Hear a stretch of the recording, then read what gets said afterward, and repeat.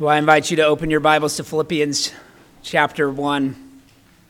Philippians chapter 1, we're picking up where we left off in our introduction last week, just covering verses 1 and 2. Today we'll focus primarily on verse 2. But we're still sort of setting the stage. We're looking at the context of the author as well as the context of the original audience. And I'll explain that in a moment, but just to remind you of where we were, we started, if you follow along in your outline, and this outline is exactly the same as last time. I just added part 2 as well to it. Same questions, same blanks to fill in. But if you weren't here, here's where we went. We had that this was a writing from prison. Paul is writing from prison. And you don't get that from the first half of verse 1, but you do get that as you look at the rest of the text. You know that he is in prison and that he's using this time to witness to the whole imperial guard, and he's successfully doing so. And the thing we focused on with that is that this is a letter filled with joy and rejoicing and fellowship and gospel proclamation. And yet he's talking about all of these things from the context of prison. He's in chains. And so our circumstances don't determine our joy, not the Christian joy, right? It's much deeper than our circumstances. And so we shouldn't just consider these exhortations and encouragements from Paul as shallow platitudes that we can safely ignore. No, they're deep. They come from a place of deep hardship. In fact, they come from the midst of a time and a season of hardship. And so it's a remarkable letter for us to consider. Secondly, we said he was writing to the Philippians. That's obvious, right? It's the name of the letter. He's writing to them. And the context in which, or what we focused on was we looked back at Acts chapter 16. We considered how this Philippian church came about. And I'd encourage you to read that again, to consider the background and the stories, the lives of those who are gathered in this church as this letter is being read to them. Right? It's a hodgepodge of people and different life experiences, but people who need to hear these exhortations and encouragement. We also focus on the fact that they are friends. They are dear, beloved saints. Right there, Paul has a wonderful, loving, affectionate, intimate relationship with them. And so he doesn't focus on his apostolic authority. He doesn't have to emphasize any argument. In fact, you don't really have a lengthy theological argument, which we'll kind of consider today, but in this letter, he'll state exhortations and then move on. He expects the people to receive it as the word of the Lord, to trust Paul's authority. So today we focus then on the purpose for which he writes. The purpose for which he writes. And we'll focus on this. We're going to consider, first of all, several of the themes. In the commentaries, you can find a dozen themes drawn out from Philippians. We're just going to look at a few of them, the primary ones. And then we'll look at several reasons for which Paul is writing, one of which is clear in verse 2. But this is the approach we should always take when we look at God's word. Right? It's once we understand that historical context in which the letter was written, from there, we can begin to discover some important implications for our present circumstances. It begins with understanding that original intent, the original meaning. This is the pattern we want to follow whenever we open God's word on our own, certainly as we are preparing to teach on God's word. Some would argue that the culture still upholds these kind of values, this objective truth. But it's obvious that we're living in an increasingly postmodern age that has infiltrated the church. So that progressive Christianity oftentimes approaches Scripture as if the meaning of a particular text is shaped by the community that happens to be reading it. So it's a, what does this mean to me kind of interpretation. Instead of looking at it as an objective reality, as some kind of or a truth that stands on its own and then applies in various contexts. There's a vast difference between those two approaches. So we can certainly point to several variant interpretations of the text as we make our way through Philippians. I'll point to them sometimes along the way, but the Reformers were clear that the true meaning of any scripture is singular. There's not multiple meanings of a text. And this principle is found in Sola Scriptura. It's in the Westminster Confession of Faith, chapter 1, section 9. We read this: the infallible rule of interpretation of Scripture is the Scripture itself. And therefore, when there is a question about the true and full sense of any Scripture, and then in parentheses, which is not manifold but one, the true and full sense of any Scripture is not manifold, but one.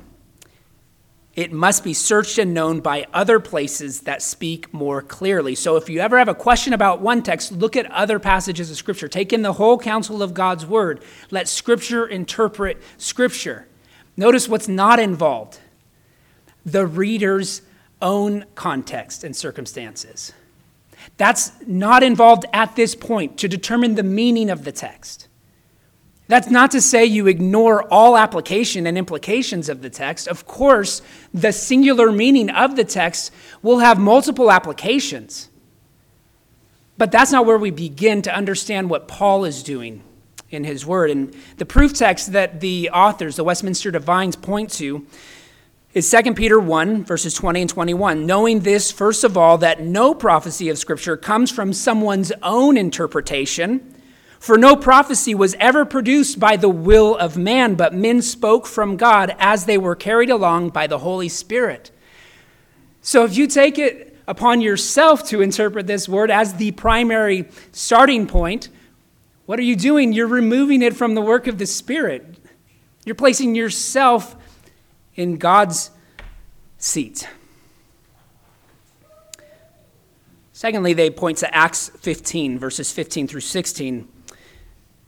And it's really just the first part of this verse where it says, and with this, the words of the prophets agree. So this is the Jerusalem Council. They've gathered together to give a word to the New Testament church. As the church is growing and including Jews and Gentiles now, it's expanding. There's a lot of cultural challenges and tension that's involved in this. And they're saying, with this, the prophets agree. With this, the words of the prophets agree. We're not coming up with some new interpretation of the Old Testament here. We're agreeing with what the prophets have said and what they promised would come about. Right? And so this is all emphasizing that there is a singular meaning and a true meaning. Again, that doesn't remove the fact that there will be several implications of the text, but the meaning is objective and singular. I can remember, and some of you probably can remember, being in Bible studies, and certainly for me it was in high school, early college years, where we would gather together with friends, and it was like the one question you'd ask, you'd open the Bible, you'd start to read it, and you'd say, now what does this mean to you? Right? That was our approach. Or we would start off, well, I don't know about you, but for me, this means. That's a faulty approach to God's word. And the Bible's not a subjective document with a meaning that can be molded to suit every different context. I think that's also part of the danger with this language of contextualizing the gospel, right? This contextualization. As if, we begin to think the gospel is something that can be redefined and reshaped for every scenario. Now, I know that that's not what everyone means by that language, but I think it tends in that direction. So we have to be careful of that. So why am I belaboring this? We haven't even gotten into the text, and it's because I want you to see how countercultural Christianity is in this present age. Postmodernism, they look at texts, including the Word, for the purpose of deconstructing this historical narrative in order to attribute new meaning to it. It's a reader-centric focus. You see this even just in politics, right? Or in culture. Consider the 1619 Project at New York Times, which rewrites the history of our nation in order to place slavery at the heart of its founding, as if the Pilgrims came to America in order to perpetuate oppression rather than flee it. That's the kind of stuff that's happening in our postmodern world. So we do not approach God's word with that kind of audacity. We come humbly, we come submissively under the authority of God's special revelation. And this means we will find ourselves at odds often with the popular secular agenda. And so this makes it all the more important that we find ourselves aligned and intimately involved in a local community of saints. Last week we said isolation and loneliness are bad for our spiritual, physical, and emotional well-being. We emphasized the value and the role of friendship and developing and maintaining those friendships. And we said if friendships are so good, why are we so bad at doing that? Why are we so bad at developing them and maintaining them? Why is it that the average American has 4 friends, 2 of which are family members, as in your spouse and a child? Immediate family. That's the average, right? Christianity, our friends should be more vast. I'm not saying you should have thousands of friends, and we'll get to friends, so-called, on social media later on. But we want to bring it back to this idea, our need for that fellowship. Believers experience genuine fellowship because they are united to Christ and mutually committed to his gospel. That's kind of the summary of this greeting here from Philippians. So before we read it, let's ask the Lord for his help in understanding it. Heavenly Father, we thank you for your word. We thank you that you have condescended to give us your word. You did not have to provide us with your revelation. But you've given us the benefit and the privilege of opening your word, studying it together, and seeking the truth that you've revealed, and then applying it to our lives, Lord. And so I pray that you would incline our hearts to your word right now. Open our eyes to behold wondrous things from your law. Lord, help us to not be divided and distracted in our minds. And Lord, help us to be encouraged and edified and equipped from your word. It's in Christ's name we ask it. Amen. Read with me Philippians chapter 1, verses 1 and 2. Paul and Timothy, servants of Christ Jesus, to all the saints in Christ Jesus who are at Philippi with the overseers and deacons, grace to you and peace from God our Father and the Lord Jesus Christ. Amen. This is God's holy word. Well, as we consider the purpose for which Paul is writing, I'm sorry for the popping. This is a new mic, so I've got to figure out where to position it. But we're considering the purpose. And I do, if you like to take notes, I will have 3 basic purposes or categories for which we'll consider these purposes. And the first one is Paul's thematic purposes, his thematic purposes. And I just want to look at 3 of them. The first one is the gospel of Christ. First, notice in this introduction, there is 3 references to Jesus Christ. Paul and Timothy, servants of Christ Jesus, to all the saints in Christ Jesus. And then at the end of verse 2, from God our Father and the Lord Jesus Christ. There's 3 references there in 2 verses. Throughout the letter, there will be 61 references to Christ. 61. It's clearly the primary central theme of this letter. The gospel permeates the letter. It reaches this pinnacle in chapter 2, verses 5 through 11, which ironically, as we're talking about Christ and his authority, it's exemplified there in his humility. Right? The second theme we want to see is community in Christ. It uses this language, koinonia, throughout the letter, which can be translated as partner or fellowship. You see that the church was partners in the gospel. They were partners, they enjoyed fellowship in the Spirit. And they were also partners in the suffering of Christ. That is what the church community enjoys, that kind of unity with Christ brings us unity with one another. Obviously, unity in the gospel, unity by the Spirit, unity in the sufferings of Christ. So the letter of Philippians could be taught as a portrayal of the implications of the gospel of Jesus Christ. It's about living that Christian life within a community of believers. It's obviously not without its problems. There will be tension and division, but it's so much more gratifying than being alone, being isolated, trying to solve everything on our own. We need one another. We need that community. The third theme, and we've mentioned it already several times, is joy. The word joy and rejoice is found 16 times in Philippians.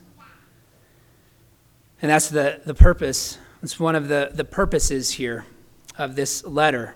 And we'll see it there from verse 2. But this idea of joy and rejoicing, or it's actually related to the word grace, and I'll make sense of that. So it's not so much that Paul here is writing about, it's as if Philippians could be titled, How to Be a Joyful Christian.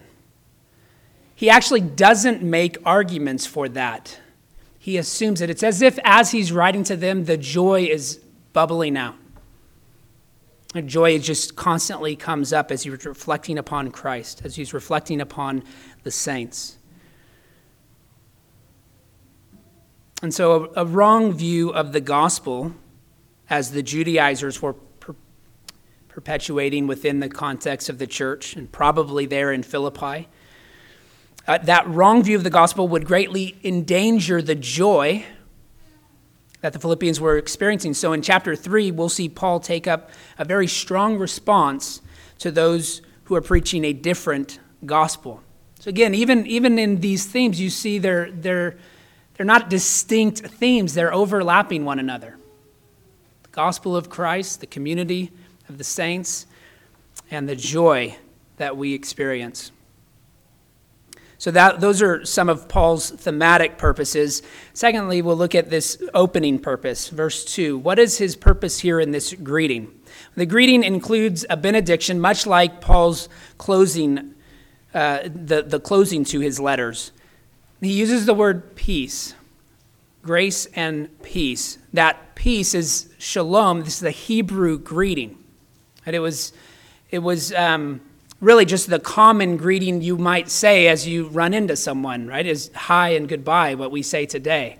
In fact, goodbye, do you know, is really just God be with ye. That's where it comes from. God be with ye.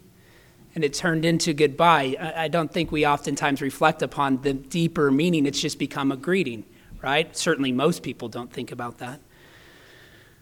Well, this is what this greeting of peace had become for most people. It was just their form of greeting. Same thing in the Greek, you had the greeting rejoice. Rejoice. So he takes this word in Greek that was kairein, and he replaces it with charis. So he takes the word joy and rejoice, which we'll see later on in this letter, and he replaces it with a deeper word, charis, which is grace.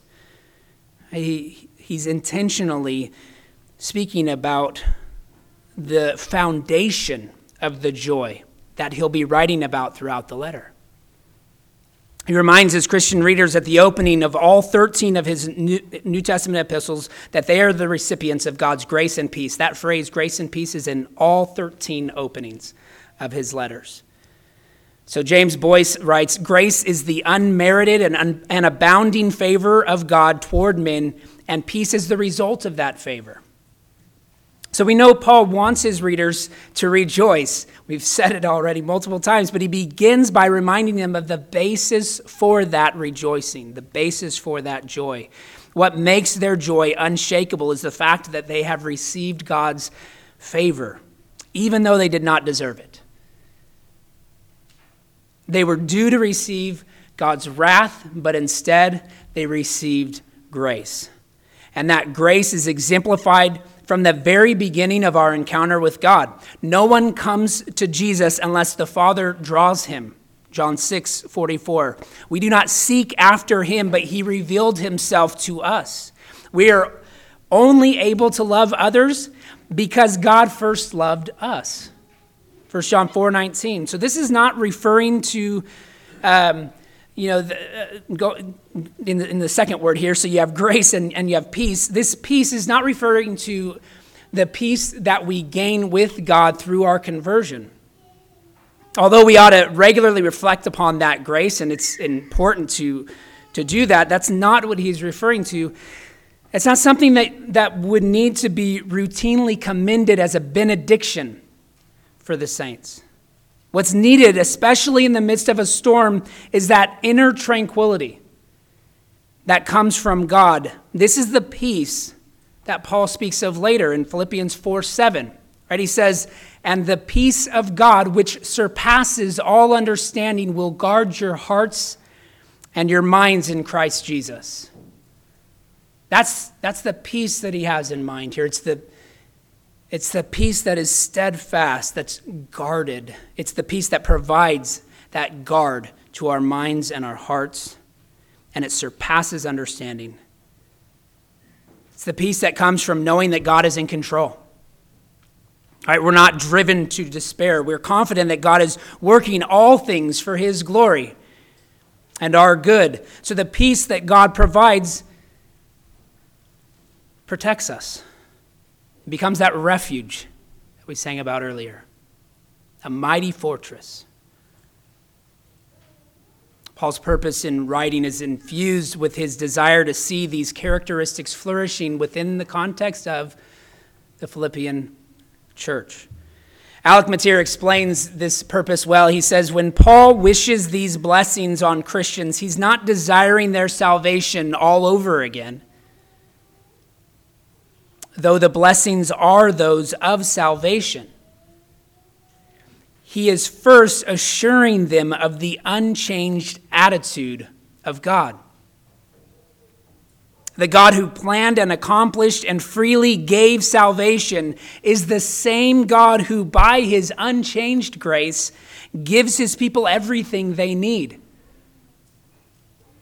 It's grounded in that original work of conversion, but it's an ongoing need that we have. And because we serve and we praise and we love an immutable God, we know that he continues to extend that peace to us. And I think we can easily lose sight of God's attitude toward us. We struggle against sin, but we never struggle alone. We fall, but we never fall out of Christ's grip. We experience moments of faithlessness that rock us, that trouble us, where we wrestle and argue with God. But we also know from 2 Timothy 2:13 that when we are faithless, he remains faithful, for he cannot deny himself. In his book, Gentle and Lowly, I read a quote from this a few weeks ago by Dane Ortlund. But he reflects on the words of Jesus from John 6:37. Whoever comes to me, I will never cast out. And it's a powerful passage. This is us approaching Jesus. We cautiously approach him. We say, no, wait. You don't understand. I've really messed up in all kinds of ways. I know, he responds. Well, you know most of it, sure. Certainly more than what others see, but there's perversity down inside me that is hidden from everyone. Jesus says, I know it all. Well, the thing is, it isn't just my past, it's my present too. I understand. But I don't know if I can break free of it anytime soon. That's the only kind of person I'm here to help. The burden is heavy and heavier all the time, then let me carry it. It's too much to bear, not for me. You don't get it. My offenses aren't directed towards others, they're directed toward you. Then I'm the one most suited to forgive them. But the more of the ugliness in me that you discover, the sooner you'll get fed up with me. Whoever comes to me,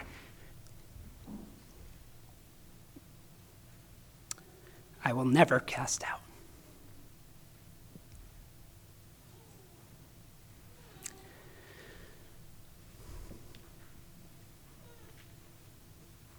It's a great illustration of Christ's steadfast love for you. And so let's wrap this up with some of Paul's practical purpose. And I'm going to be brief here because we're running out of time, but Paul is sending Epaphroditus back to the congregation in Philippi. We'll see this in chapter 4, verses 10 through 20. But apparently Philippi had sent Epaphroditus to Paul. They knew he was in prison, and they sent him along with a gift, right, to encourage him. And Epaphroditus along the way became sick. And so he remained with Paul for a time. He didn't get sent back as the Philippian church was expecting him, and so they became worried, obviously. And so he's returning him now, and he's sending along with Epaphroditus a letter of thanksgiving. That's really what this is. It's a friendship letter of thanks for all that the Philippian church did for Paul. He's also writing to assuage their worries about him, right? He's in prison. They're anxious about that. They're worried about how he's doing spiritually, emotionally, physically. And so he's writing to let them know he's doing well and that the Lord is using him. And so Paul also defends the Philippians against these attacks from outsiders. I mentioned earlier Judaizers who came in, and we'll explain that when we get to chapter 3. There's also 3 other kinds of opponents. Some try to combine them all into just one opponent in Philippi there that's being addressed, but more than likely it seems more difficult to consolidate them than to just treat them as individual groups or opponents. But in light of the attacks of Paul's opponents, along with some obvious internal strife within the church, we'll see him calling them to unity. Especially by the end of chapter 1, beginning of chapter 2, there's a call to unity, a call for them to humble themselves, to treat others more important than themselves. So this call to unity is what drives Paul's exhortation to the Philippians to be humble. And then he points, of course, to Jesus Christ as the example of that humility. So again, this is a letter of friendship and moral exhortation rather than a polemic or an apologetic. He's not writing with a defensive posture. He's writing as one to friends who want to hear from him. And so he's encouraging the saints as family members. Again, while theology is not absent from the letter, Paul doesn't make any lengthy theological arguments to support his point. Now, last week we emphasized the importance of friendship, and I do want to reiterate that as we close this morning. Friendship is something that we crave by virtue of being created in the image of God. It is something that we possess by nature. And the Greek philosopher Aristotle wrote about friendship in the 4th century BC. roughly 400 years prior to Paul, he spoke of three types of friendships. One he called utility. It's a friendship of usefulness, right? You're working alongside one another. Co-workers would be that kind of friend. Secondly, one of pleasure or play. It's friends like teammates, friends that you play games alongside. And there's potential there to develop friendships in those settings, but he primarily emphasizes the deeper and the truer kind of friendship, which is a virtue friendship, one that's based upon character. We'll see the importance of that in the Christian community in chapter 4, verses 8 through 9, where Paul exhorts the Philippians to think about what is true, lovely, commendable, trustworthy, honorable. And all of these things are good characteristics in which we can reflect upon and then begin to reflect to one another. So speaking of the first two types of friendships, the utility and the pleasure, Aristotle writes that friendships of this kind are easily broken off in the event of parties themselves changing. For if no longer pleasant or useful to each other, they cease to love each other. And so he says you must have the kind of deeper friendships that are based upon character. Roman statesman Cicero wrote about friendship as well in the 1st century BC. He said, there is no surer bond of friendship than the sympathetic union of thought and inclination. Union of thought and inclination. Secondly, he said, the whole essence of friendship is the most complete agreement in policy, in pursuits, and in opinions. So it's becoming united in the way we think. Christian friendship is the deepest of all. And we learn this from Scripture, right? It's transformed from a two-way to a three-way bond by our union with Christ. So the relationship between Paul and the Philippians, throughout the letter, it's defined as one of affection. Paul shows his great love for the Philippians. It's defined by partnership or fellowship, as I've already said, koinonia. Even Aristotle said all friendship involves koinonia.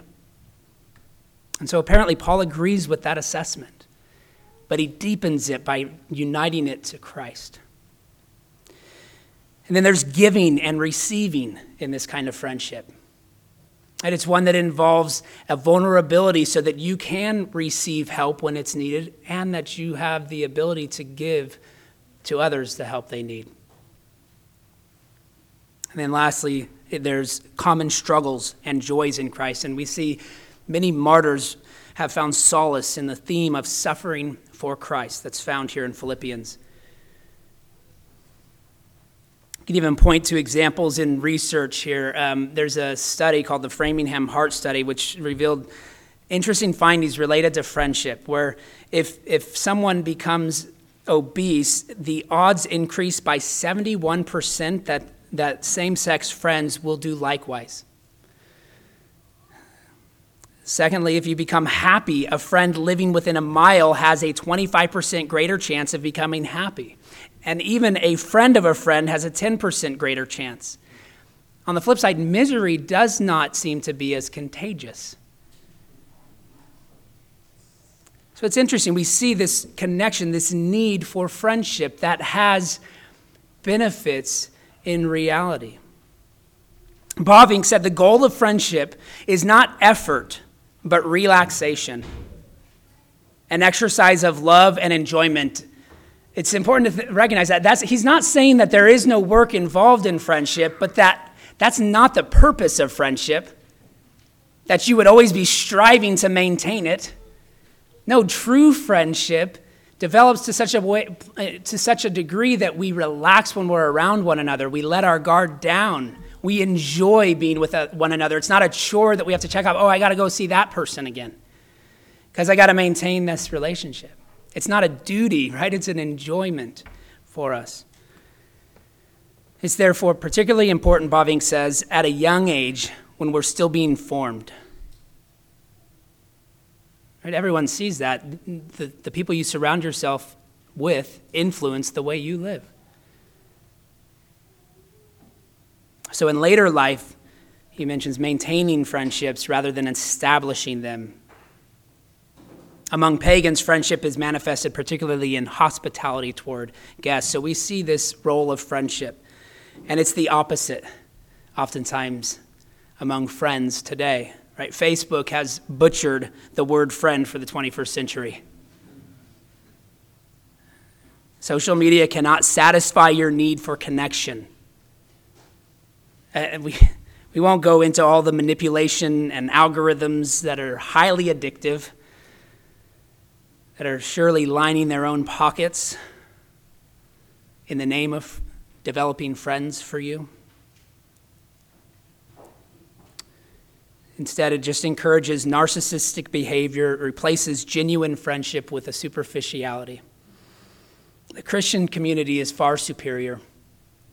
We will find it to be crucial to survive the onslaught of cultural and political persecution that is sure to come our way in the next few years and beyond.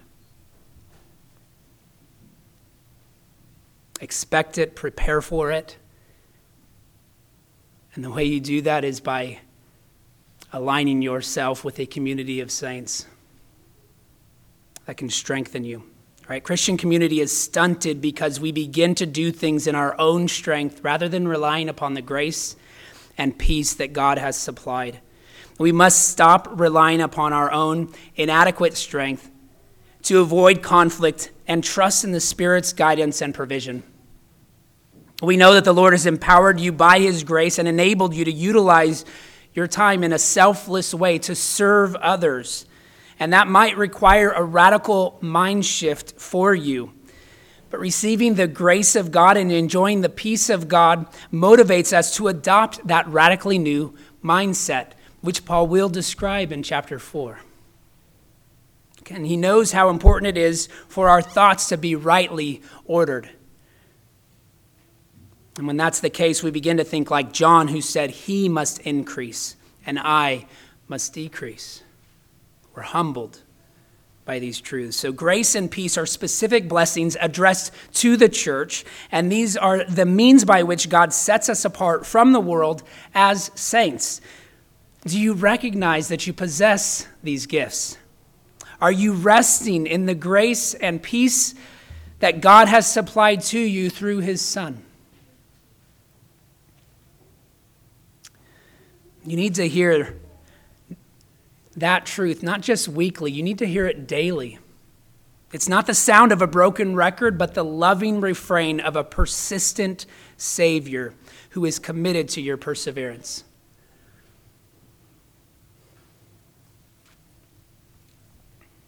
And so hear him afresh this morning. Receive his benediction of grace and peace again and again and again. Rest in that. May the Lord fill our greetings, even our simple, basic hello and goodbye, with that genuine interest and affection that we see reflected here in Philippians. May Grace Presbyterian Church be known for our love for one another because we're learning to rest in the love of our Savior. Right, that only takes place where relationships are established on mutual commitments to the gospel. And so Jesus Christ has not merely modeled Christian service, he's promised to enable it by his Spirit. And so the grace we receive in Christ results in the peace that we enjoy through Christ. Let's pray. Heavenly Father, we thank you for your word. We thank you for this reminder. And we thank you for this letter. We need to hear it. We need to consider its implications for us today. But as we read through it, help us to understand that original purpose, that meaning that is meant by your Spirit. We wrestle with the context in which Paul's writing from and the people to whom he's writing and see how it relates, how it parallels with our circumstances. Lord, we begin with your word, but your word is always relevant to us, your saints. you use your word to equip us, to sharpen us.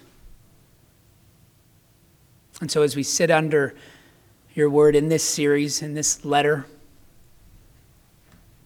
Lord, we pray that you would give us a greater affection for one another because of our love for you. May Christ do that work in our hearts for your glory. We ask it in Christ's name. Amen.